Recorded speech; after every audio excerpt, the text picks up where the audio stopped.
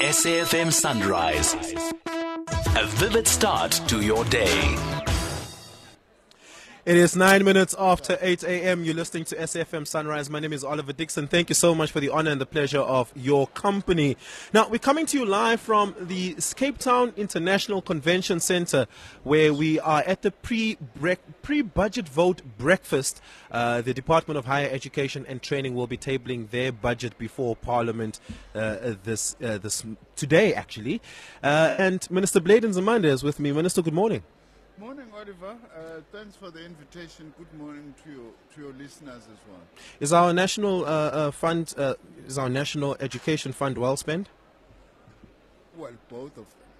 That is the National Student Financial Aid Scheme. Can I ask that you just speak a little bit closer to the microphone? Both of them are well spent. The National Student Financial Aid Scheme, of course, today we are talking about the National Skills Fund, which is a fund that actually spends its money in a whole range of activities to support skills development, both in formal institutions as well as in semi-formal community and other types of training and initiatives. Yeah.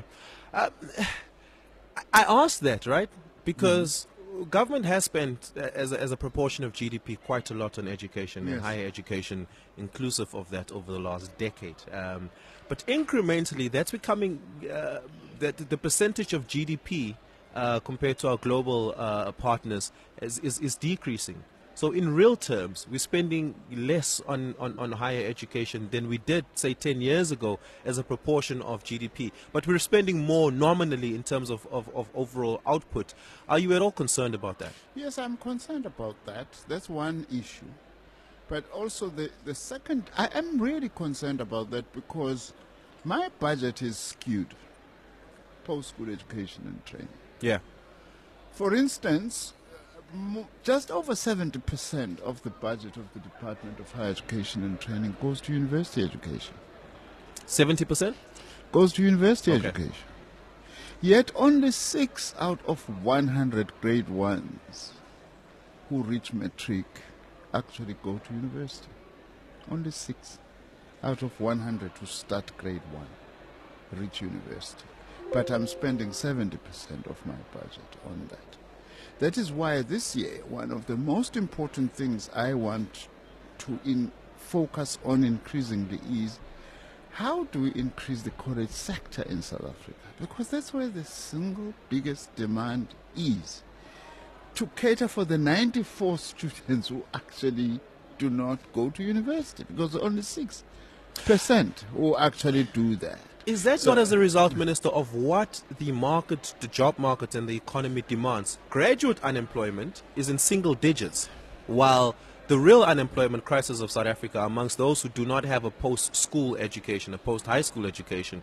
So if you want to stand a good chance of getting a job, going to university seems to be the route. But going to a TVET college and getting workplace exposure of 12 to 18 months, more than 70% of those students get employed. And what is nice, some of them even start their own businesses. In my hometown in Dambuza, for instance, I've just built a Rondaville. And I got TVET college graduates to actually put in my cupboards inside, by a small group of 2 youngsters who have qualified from a TVET college. They're starting their own initiative and actually their own company. Yeah. So the issue, we don't dispute the figures about universities, but what we are saying is that most skills that we need in this country are not acquired through university education. How many TVET colleges are there in South Africa? 50, with about 290 campuses. And how much are we spending on them? Well, I don't have the figure offhand, but we are spending about 15 to 20% of my budget on TVET colleges. Right. And there are only about 600,000 students, and university students, we've just got over 1.1 million students. So what is the issue? Are universities too expensive? No. It's not necessarily that. University education is generally expensive. Is that in the structure of our budget, we have not provided enough money for college education in South Africa. especially for technical, vocational education and training education. That is why we are using part of the National Skills Fund that we are celebrating today to actually support some of the technical and vocational education and training programs, as well as in community colleges, because we are actually trying to make up for what the fiscus is not providing. Obviously, some of that National Skills Fund, even if the fiscus was providing, has to support programs that leads to job creation, acquisition of skills for our young people to actually get jobs. How do you then restructure that budget? Because you certainly can't go and take money away from universities, because that would leave them hamstrung. It means you have to take additional money that you get, if any at all, and dedicate that towards colleges. You see, all along we've been taking money from the National Skills Fund to support TVET college programs, even infrastructure, by the way. You know, I mean, over the last few years we've built 12 new campuses, mainly in rural areas, for TVET colleges. But what I want to do this year then is to come up with a very concrete plan to say, if the National Development Plan says by 20, because we have a target, the National Development Plan says by 2030 we need 2.5 million students in the TVET college sector, and at the moment we only have 600,000. So in the next 7 years then, what does that require? Does it require reprioritization? It may as well, part of it. Reprioritize, because we can't just say we can protect university funding anyhow. There are a number of university programs that do not lead to employment, for instance, you know.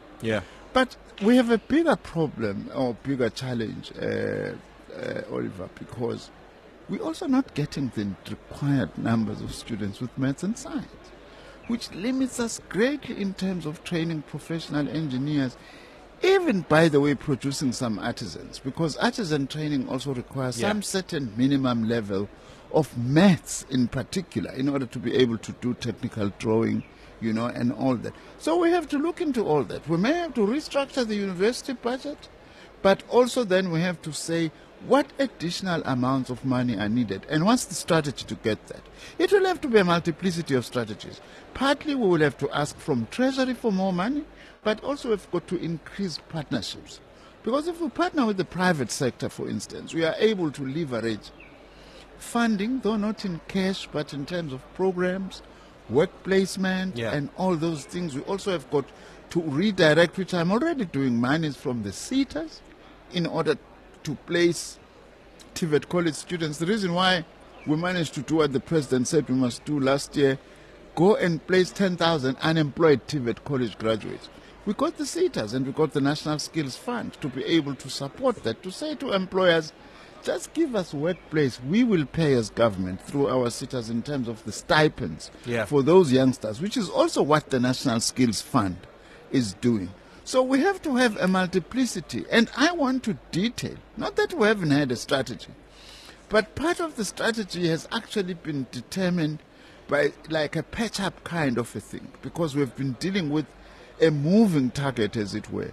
Now, what I want to do is to actually say to the country, here is what we need if we are to multiply the numbers of students in TVET colleges. By right, Oliver, we need 4 TVET college students per 1 university student. That's what other countries do. What is our ratio? Germany. Our ratio now is twice university students to TVET college students. Wow. It's the opposite.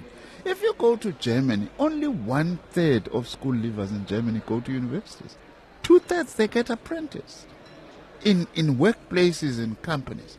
Partly that's why also even through the National Student Fund, we are partnering with German companies that have got operations in South Africa so that they are able to share, one, this experience that they have, but also secondly, a number of these German companies that have got operations here, they are taking our TVET college students in line with what they do in Germany, which also sets an example for South African and other employers who are in South Africa. In January, when the budget committee met, how much extra did you ask Minister Godongwana from your previous budget? How much did I? How much money extra from your previous budget did you ask Minister Kodongwana? I'm asking that because I want to determine how much you hope your budget to grow by. No. I think we'd rather ask that question directly. I don't have those figures as to how much extra budget, because we actually work with Treasury to actually arrive at what we think is needed, and then they say, no, we actually cannot afford this.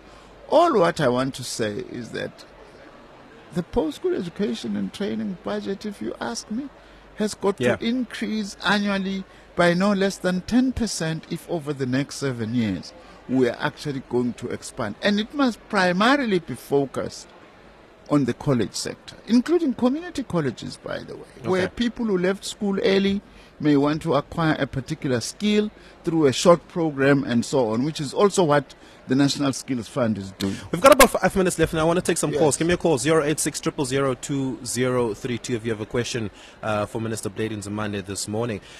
Minister, this morning, students will be marching, protesting, handing over a memorandum around the administration of NSFAS, right? Having the money is one thing. Administering the money correctly, effectively, and efficiently is another thing. I spoke to the DG earlier and he said to me, look, the governance of the administration of the fund needs to improve. What work are you doing at a political level to make sure that happens? The National Student Financial Aid Scheme? Yeah. We are doing a lot. We have improved NSFAS quite a lot. The DG is right that there are challenges that are still there, but our distribution of NSFAS has improved greatly. Not that there are no problems.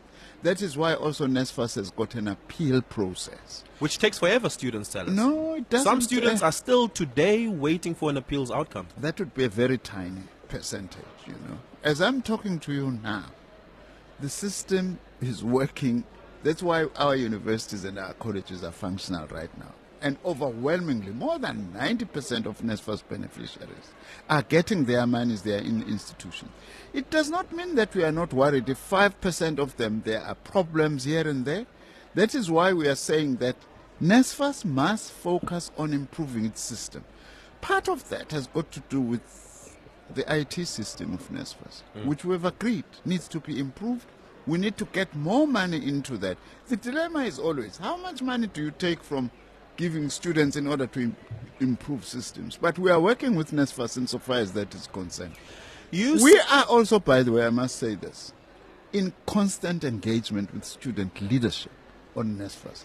It's not those who are out there protesting today who are part of those that we are actually engaging with. There might be another agenda completely by those who are marching today, but the student leadership SAUS, we are in constant, and Savetsa, which represents TVET college students, we are in constant engagement. I mean, I'm saying this because I spoke to SAUS last night, and they registered great dissatisfaction with me, particularly pertaining to, for instance, the appeals process. Like I said to you, they say there are still many students awaiting an appeals outcome. Additionally, they argue that the disbursement of allowances through universities is not effective. They want NSFAS to be doing that directly, but they worry about the administrative capacity for NSFAS to do that. They say universities are often mischievous. They take that money because it's large sums of money. They put it in a bank. They put it in an interest accrual account. They hold it for as long as they possibly can to get the most amount of interest out of it so that they can pocket that for themselves or whatever programs they have, and they pay students their allowances late as a result of that.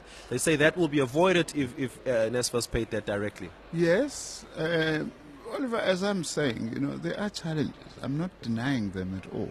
It's just the nature and extent that they sometimes get exaggerated, as if the system is just in complete shambles. Yeah. We have to improve university and college administrative systems to be able to handle NSFAS better. Okay. We also have to improve NSFAS capacity to handle this. We also have to improve coordination between institutions and NSFAS, timely supply of information. All those problems we have identified, and we are actually working at their solution, including the examples that we have actually raised. Let's take a caller. Cookie in Tswane. Cookie, good morning. Morning, Oliver. Morning, Cookie. 30 seconds. Go ahead. Oliver, I just want to ask the minister quickly. I have a child that completed N6 at the TVET College in Civil Engineering. He would like to upgrade his qualification at university level, and there is no university that wants to accept him. they say that the subjects or the courses that he did, they are not aligned to the curriculum. So the minister must please explain, because every time when I listen to him, he encourages or he talks good about Tibet colleges, and they're not working for our children. As it is, they can't even get an opportunity just to do their experiential training. Yeah. No department in government wants to accept them. Yeah. Thank you so much for that. I really, really do appreciate your call. Mary in Kwakwa. Mary, good morning. Good morning, sir. Nzimande, I'm a desperate parent. Please look into a college called Glen College of Agriculture. My grandchild had assistance from NSFAS.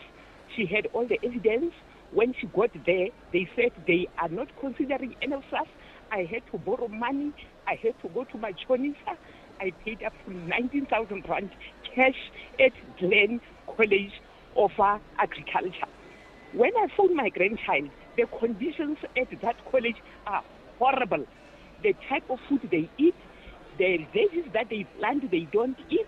They are sold according to what she tells me. Hopefully she's telling me the truth, and she's got no reason not to tell me the truth. But that college in that whoever get the details. Yeah. NFS evidence that Nzimande, I am paying my Chonisa. They said to the child, they don't consider NFS. They've got bursary schemes. I am so desperate. Mary, thank you so much for that. I really, really do appreciate it. We are pressed on time, Minister. Do you want to respond to those two calls? We'll start with Cookie. Firstly, starting with Cookie. The example I was making earlier that the president said last year 10,000, and we did more than that, and he said this year 20,000 of unemployed TVET college graduates must get the workplace experience. That is what we are going to do. We are focusing on this. We are focusing on real, actual numbers, such that in the end, as many as possible of your past graduates of TVET college students who require work placement, we are going to ensure that but that transition from college to university? Yes, that is a big challenge. Let me concede that, because some of our universities are refusing to take TVET college graduates. We are this year wanting to finalize this thing once and for all. Okay. We're not going to allow universities willy-nilly to decide whether they take TVET college diploma graduates or not. They must I must, by the way, just say, it's not all of them. Some of our universities have started aligning. They have actually started taking our diplomas. And to Mary? Glen College, I don't know whether it's a public or private college. Sure. That's why I was saying, Mary, it would be good that I get we'll give you her details so that we are able to follow that up and know exactly what the problem is. Because in such cases, it's easier for us to deal with the actual problem rather than to speak in general terms. Minister, thank you so much for your time this morning. Really do appreciate it, and all the best with tabling that budget today. Oliver, thank you very much to you, and thanks for the opportunity. Zai Khan, Sports.